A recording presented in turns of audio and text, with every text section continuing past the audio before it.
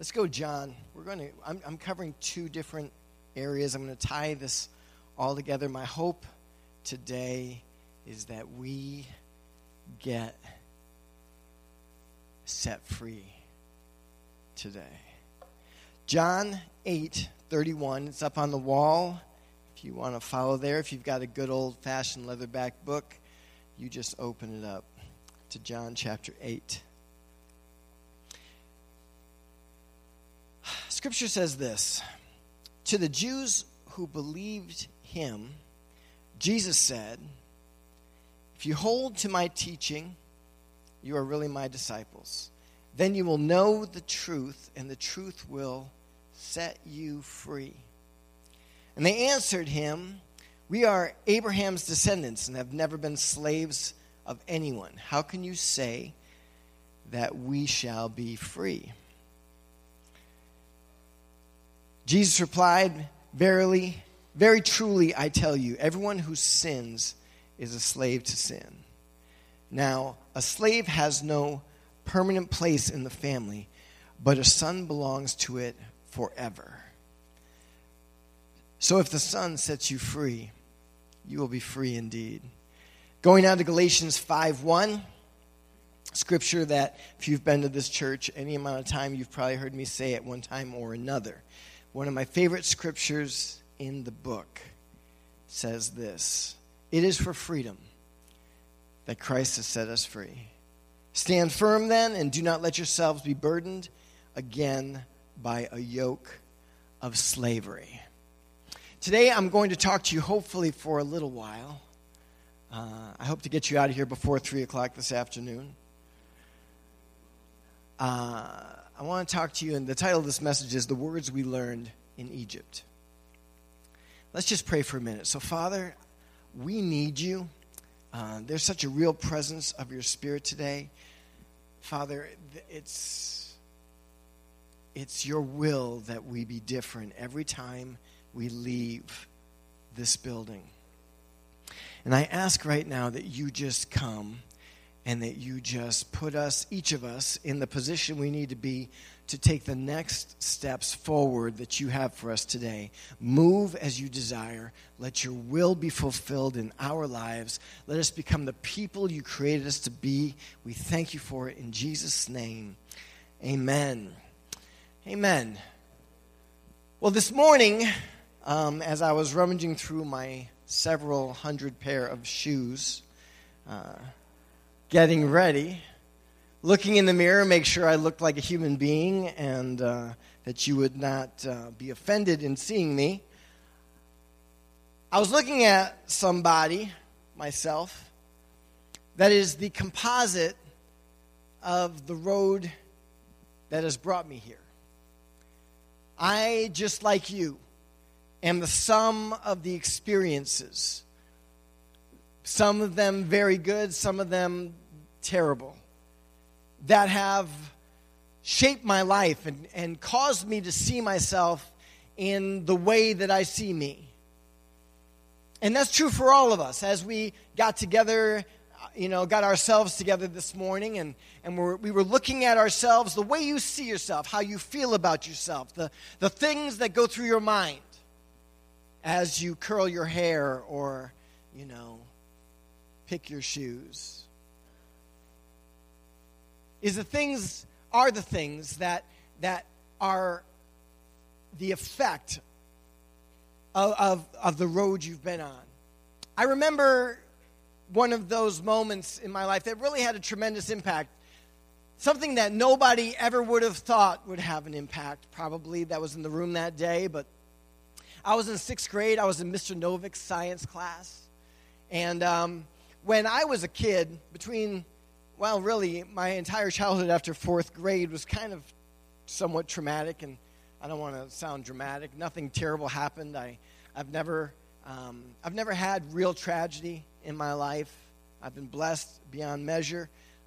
But my mom moved us from Connecticut to Wisconsin, and that really, it did affect me. And when I was in 4th grade, I came into the school in Oak Creek, Wisconsin at Edgewood Elementary School. And my school in Connecticut had not Ben is one of the better schools in Connecticut, and I was behind, so I was automatically placed in third grade instead of fourth grade, and I had to work my way up. So I felt kind of dumb. And then I was always an athlete. I was always somewhat popular, and those things were what was mattering to me, not so much cracking a book, reading. Those things were for people who weren't as cool as I was. And I remember in 6th grade not really having done my homework, not having finished my reading assignment. And, you go to the end of the chapter, and it's asking you questions.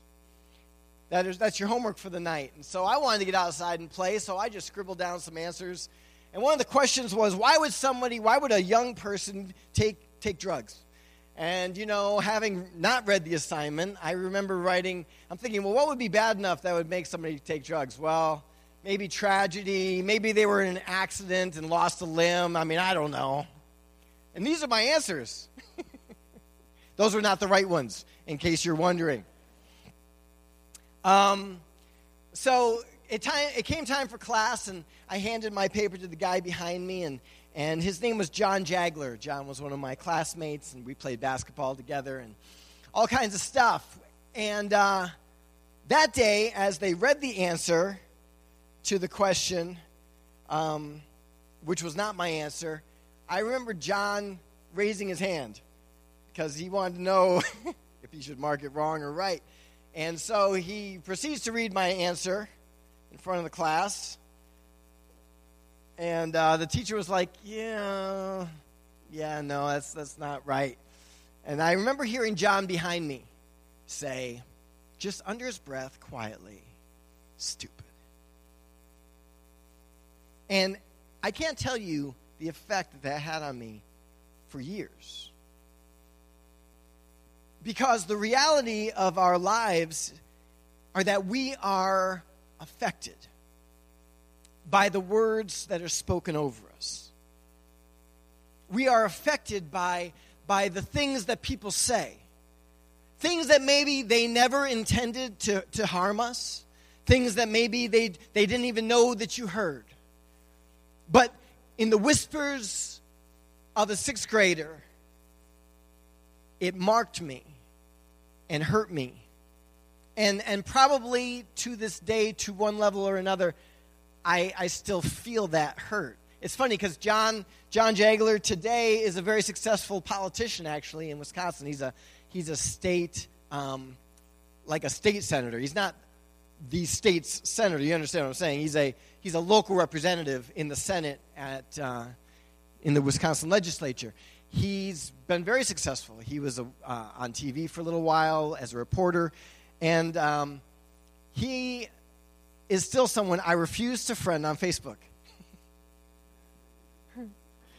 Not because I'm particularly angry with him. I associate John with a certain level of hurt. And folks, what I'm saying is when you think about yourself, how many of us have been in situations like that have hurt us, have left a mark on us? I think if you really answer honestly, the reality of the answer you'd give would be all of us. All of us have been shaped like that. But what matters? This is the core of the message today. What matters? Does it matter what anybody thinks? Does it matter that somebody might criticize you, or somebody may not agree with you, or somebody might think that you dress weird? Does it matter? The answer is there's one that matters, what he says about you. There's only one. What God says about you is all that matters. That is what we need to hear today. That is who we really are. That is what matters. And it's really that I want to talk to you about today. Some of us in this room, Caroline and her small group deal a lot with Jewish culture, and they are very intrigued, I guess would probably be the best way to put it. They are captivated by the culture of the Jews, and that's a good thing because they understand that those are the foundations of our faith. And Hebrew is a very interesting language. The history, or I should say the place that Hebrew holds in the world of languages is unique because it does have some true theological significance to it. For those of you who do not know, Hebrew is the language of the Torah and most of the Old Testament. What is interesting, though, is if you listen to rabbis, rabbis would be like a preacher that's Jewish. A rabbi in the rabbinic tradition says that Hebrew is more than just simply the language of the Old Testament. They would say that Hebrew is the language of God. They believe that when God spoke the world into existence, he spoke in Hebrew. Now, obviously, if that is true, that carries huge implications to us today about who God is and who God says we are. Now, in that being the case, I want to just teach you something, and this is stuff you're going to be able to go to your office tomorrow and blow the minds of everyone around with your incredible amount of knowledge. Are you ready? Especially if you're a farmer, because those cows have never heard anything like this. There is a set of words in the Hebrew language called the Segilot words. The Segilot words, you know about Segilot words? Okay, I was just curious. If anyone knew, Caroline would know. The Segilets are unique because they were borrowed words. They were borrowed from other languages, from the people around the Jews in their early times of contact as they were forming the language. These words are interesting because they're borrowed because the Hebrew language at the time that they were picked up, Hebrew did not have an equivalent for those words. These words are literally foreign words that the Jews brought into their language to be able to express certain ideas. Many of those words, if we trace it back, were actually found in the time that they were with the Egyptians, during the time of their slavery. But I want you to understand something. If Hebrew truly is God's words, if Hebrew is God's language, these words are important. Because the Segilot words, the words borrowed from other languages, were words that God did not have in his vocabulary for his people.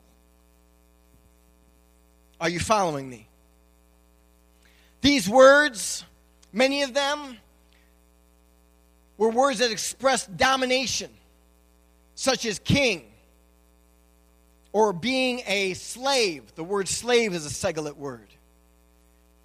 Or the word for sword, which is a word that is associated obviously with violence and oppression. All of these words had to be expressed and borrowed by words that were not Hebrew. These words then have some meaning. Please understand this. The meaning of this, what it means to us, is that these words were never meant to be part of the human vocabulary. God never intended for these things to be part of the experience of his people. These things were the products of our time outside of Eden, outside of relationship with God, outside of peace and wholeness and covenant and shalom. Egypt in Scripture, folks, is the place of our oppression. It is the place of slavery of God's people. What began as a sanctuary during the time of famine for Jacob and his children became a labor camp where they learned to serve a master other than the Lord. It was Egypt that these proud and noble people learned to be slaves. It was in Egypt that God's people learned to worship false deities and bow their knee to false gods and to esteemed their captors more than their creator. It was in Egypt that they lost their faith in the promises that God had made to Abraham. To the point that when their deliverer Moses finally showed up, they scolded him for the inconvenience that he had added to their life by increasing their labors, instead of rejoicing that God was going to set them free. This is, I believe, important for us to understand. Because this view of themselves as slaves, this mentality of this people of Israel, was something that did not leave them when they left Egypt. Even after the incredible deliverance of God, after 10 plagues that set them free, after the Red Sea parting and the greatest army of the world at that time being destroyed behind them, after manna in the wilderness, and after the cloud by day and the flame by night, and God's incredible showing at Mount Sinai, and all the things that God did, even after all of that, they did not see themselves as anything more than slaves, as insects at the crawling of the feet of their enemies. We know this because in Numbers 13:33, when Moses had sent spies over to see the land, to see what it was like, and to give a report of the kind of promised land that God was going to bring them into. 10 of the spies come back and they say, we can't take the land. There's no way we can do it. And only 2 of the spies say that they can. But listen to the words. Please listen to the words of the 10. It says, and we saw the Nephilim, the sons of Anak, who come from the Nephilim. And we seemed to ourselves like grasshoppers. And so we seemed to them. What's amazing about their statement is that they saw themselves as insects. They saw themselves as something that would not even begin to rival those incredible, powerful warriors that were over in the land of their promise. They saw themselves, and because they saw themselves that way, they reported rightly and said, well, they saw us that way. You see, it is impossible to enter into the fullness of God's promises for your life while you're still believing that you're a slave. Romans 7:14-17 says this, for we know that the law is spiritual, but I am flesh, sold under sin. I do not do what I want, but I do the very thing I hate. So now it is no longer I who do it, but it is sin that dwells in me. Frederick Douglass said this, I didn't know I was a slave until I found out I couldn't do the things that I wanted. It is in slavery, folks, that we're born. That is the beginning of where we live. No matter who your parents are, no matter what kind of faith you were raised in, no matter how you grew up or what it was that you came to understand. If you've been raised on a pew, you know, there's preachers' kids I've talked to that literally their moms used to put them in their little baskets and they'd sleep under the pew. If that's you, I want to tell you one thing. You were born a slave. You were born a slave. You were born a slave to sin. And ever since that day, slavery has been the thing that in our minds has, to one degree or another, controlled us. Titus 3:3 says this, at one time we too were foolish, disobedient, deceived, and enslaved by all kinds of passions and pleasures. Anyone ever been there other than me? We lived in malice and envy, being hated and hating one another. That is the picture of humanity. But I want you to catch the key word. Chris, bring that back up real quick. I want you to find the key word in that phrase. and it is the fifth word in. It says that we too were. We were foolish. We were disobedient. We were deceived and enslaved. But we are not that anymore. That is the past. That is the past. That is the place we come from. That is not where we're called to live. Slavery taught us the extent of our limitations and our boundaries. Slavery dehumanized us, teaching us that our value was based in our achievements, our success, our looks, or any other number of things that could be linked to state how good you are, that you actually have value or don't. Slavery taught us that people were things to be consumed to satisfy our desires. Slavery taught us to cower at the crack of a whip when we dare to extend past our previous limitations. That is what slavery does to the soul. It chains your faith to the limitations of yesterday's failures. It casts tomorrow's dreams and God's promises as unreachable impossibilities. Slavery always says you can't. Slavery always says you are less than. But you need to understand this. You are not a slave. You are not a slave. And no matter what has come, no matter what your past says, no matter who has spoken whatever curses they've spoken over your life, you are more than what they've said. This is, I want you to hear me clearly, this is Satan's curriculum. If there is a core curriculum that hell promotes, it is this. Because the first echoes of this demonic education is from the very beginning of time. Think about this. Adam falls into sin. They run for the trees. And God is out. It says he's calling for man in the garden. And when Adam finally comes out, he says, I didn't come because I was naked. And get what God says. God said in Genesis 3:11, he said, who told you that you were naked? That is what the enemy does. He comes to you.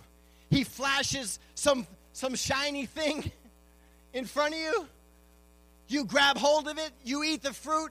And then the next words out of your mouth, or next words out of his mouth are, I can't believe you did that. You ate the fruit, and look at you now. You're naked.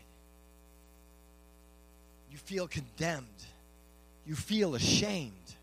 You feel like you have no hope. And you run for trees. But the reality is, that is, folks, the education that Satan wants us to have. He wants us to always hear only what it is that you lack. You're naked. You don't have any clothes. Well, honey, before you took the fruit, you didn't need any clothes. Satan always wants to point out what you're not. God is always saying, you are enough. God wants you to understand today that he is the one who rescued you by the power of his Spirit. He's the one who bought you with the blood of his sacrifice. He's the one that saw such value in you that he came from heaven to earth to die on a cross so that you could find out who you really are. You can hear the doctrines of this idea in the taunts of Pharaoh. You can hear it in the voice of Goliath as he defies God and his armies. You can hear it in the voices of the 10 spies who said that they were grasshoppers. And you can hear it in Israel's yearning for Egypt, the comfort of onions and leeks in the midst of a wilderness as we journey to promised land. You see, folks, we learned our slavery in our Egypts. We learned it in the land of our captivity before Jesus found us. But he found us. But has anybody been found? Does anybody remember who you were? Do you remember where God rescued you from? Do you remember what it was like to go out on Friday night and party until you couldn't see straight? And get thrown out of bars with your shirts ripped off and crazy stuff, getting into fights, getting into trouble. Does anybody remember where you come from? But that is not who you are today. This place, this is the place. Our Egypt, wherever you come from, your Egypt is the very place that Jesus came to set us free from. But I want you to hear me very clearly. I want you to hear me very clearly on this point.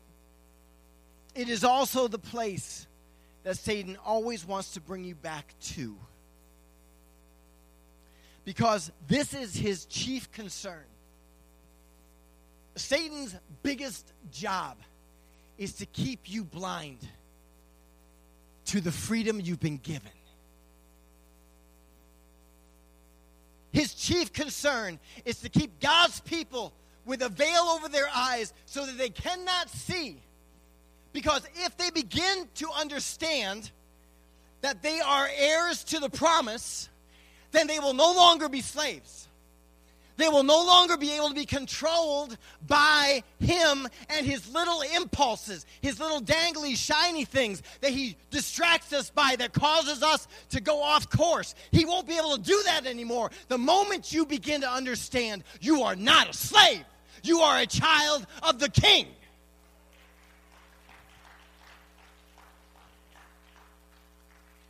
And what strikes fear in his heart more than any other thing is that if you begin to understand that you are a child of promise, then there is nothing that can hold you out of the promised land that God's called you to. Nothing. If you begin to understand that you can take the land, then you become like Joshua and Caleb go, I know they're big. I know they're ugly. I know they got big old swords and spears and shields. But I know this. I know the God that's with us is bigger than any enemy that can be formed against us. And that the Lord promised Abraham that we would possess the gates of our enemies. This is who we are. And it is spiritual. It is a spiritual thing. God wants you to conceive in your spirit that you are more than you think you are. You are more than the words of your past. You are more than the words of a father, of a mother, of an uncle or aunt, of a teacher, of a classmate, or even of yourself. You are more than those things. Not because you're so amazing and so awesome and so wonderful, but because he is. And that he rescued us from darkness and brought us into his light. He rescued us. He rescued us. And we are free. We're free. We're free. We're free. We're free. What does God say? I want to just read just a little bit. I'm just going to give you a few scriptures.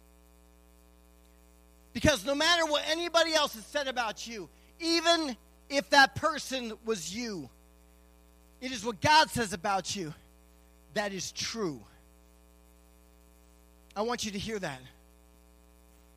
No matter what anybody has ever said against you, said about you, spoken curse over you, you're worthless, you'll never be anything, you're just like your father, you're nothing but a loser. Anybody hear any of these things ever? I know that you have.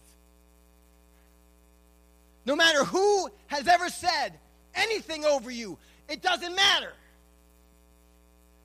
Because all that matters is what God says about you. Because what God says about you is true. I want you to hear me. This is what God says about you. That's what God says about you. Ephesians 2:10, he says that we are the workmanship of God. That he says, for we are God's handiwork, created in Christ Jesus to do good works, which God prepared in advance for us to do. Romans 8:1 says that I am free from condemnation. Therefore, there is now no condemnation for those who are in Christ Jesus. Romans 8:28 says, I am assured that God works for my good in every circumstance. And I know, this is the verse, and I know that in all things God works for the good of those who love him, who have been called according to his purpose. 1 John 5:18 says that I am born of God, and the evil one cannot touch me. We know that anyone who is born of God does not continue to sin, and the one who is born of God keeps them safe, and the evil one cannot have them. Romans 8:31 says that God is for me. He's on my side. He's for you, folks. He's on your side. What then shall we say in response to these things? If God is for us, who can be against us? Romans 8:35-39 says that we are free from any condemnation brought against us, and that we cannot be separated from the love of God. Verse 35 says this, who shall separate us from the love of Christ? Shall trouble or hardship or persecution or famine or nakedness or danger or sword? As it is written, we are considered as sheep to be slaughtered. No, in all these things we are more than conquerors through him who loved us. For I am convinced that neither death, nor life, nor angels, nor demons, neither present nor the future, nor any powers, neither height nor depth, nor anything else in all creation will be able to separate us from the love of God that is in Christ Jesus our Lord. John 1:12 says that we are God's children. Yet to all who did receive him, to those who believed in his name, he gave them the right to become children of God. You have the right, people. You have the right to be children of God. And finally, Galatians 4:7 says that we are children. We are not slaves. So you are no longer a slave, but a son. And if a son, then an heir through God. The band's going to come. The rest of the story, folks, is this. Remember I talked about in the beginning the Segulate words? What's cool about the Segulate words is God did not leave us with just words about our brokenness, about our oppression. He gave, along with those words that described the tyranny of sin and the oppression of people, he also gave us other words. Words that brought us the revelation of who we are to him. Words that covered our nakedness like garments. Because we didn't need garments when we were naked. Words that express God's faithful to us like loyalty and devotion. And above all, the word we needed least in the garden, but needed most in the world. He gave us the word that made us right with him when he gave us the word righteousness, which was purchased by his blood. I want you to know this. You were never meant to know the pain of Egypt and the things that you learned there. You were never meant to go through some of the things you've went through. God didn't intend you to be divorced. God didn't intend for your children to leave you brokenhearted, destitute. God didn't intend for you to be abused as a child or to be spoken evil against. God didn't intend any of those things. But I want you to hear me today. Those are the words that have been spoken over you. Words that have promoted your captivity and kept you secure in your slavery. But God wants you to know, He wants you to learn the other words. He wants you to learn and receive and accept who you really are as His child. God wants you to know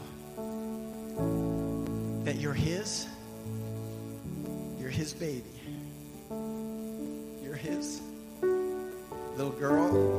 You're His boy. He loves you. He accepts you. You're His to the day you die.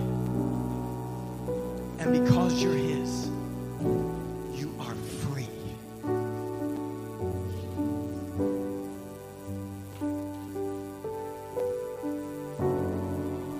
You are no longer a slave, but a son. And if a son, an heir through God. Isn't it time for you to get past the things that have held you back all your life? Isn't it time to step out of the shadows of intimidation and to break the bonds of the things that have held you back from becoming all that God created you to be? It is for freedom that Christ set us free.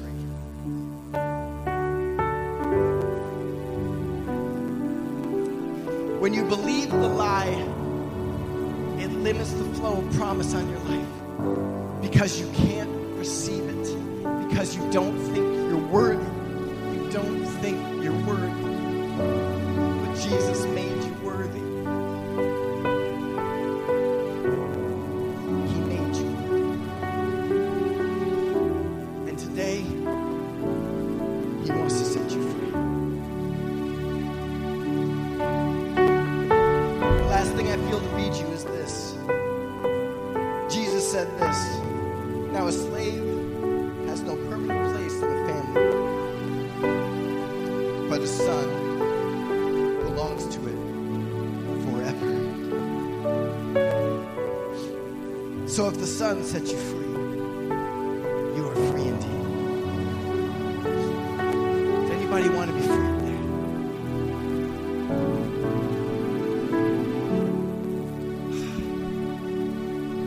There's so much that we need to deal with right now.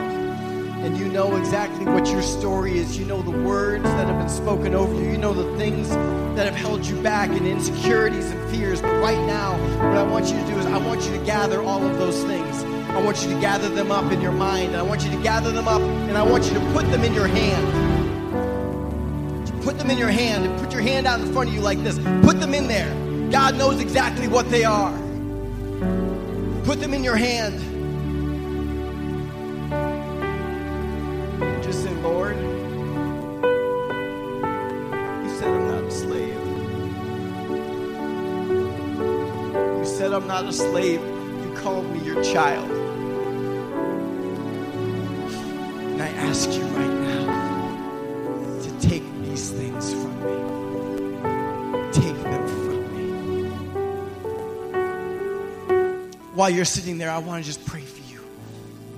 Holy Spirit, just come. Come into this room in the power of your presence. You see all the packages, all of our shame packages in our hands, Lord God. They're the things that make us scared. They're the things that let us believe that we're less than you say we are. But right now, I ask you as your servant to just come and take these packages away from us and in their place put, Lord God, promise. Let the freedom of our identity in you, our sonship, our daughtership, our child, our position as your child, let that just come to us right now. I declare your freedom. I literally break by the power of the Spirit of the living God. In the name of Jesus, I break right now across this room all of the chains, all of the bondage that those packages represent. I loose you and I set you free in Jesus' name, in Jesus' name, in Jesus' name. And I declare simply this over you, that you are a child of the King, and therefore you are an heir to all of his promises. In Jesus' name, I seal your true identity over you. May you never be the same again.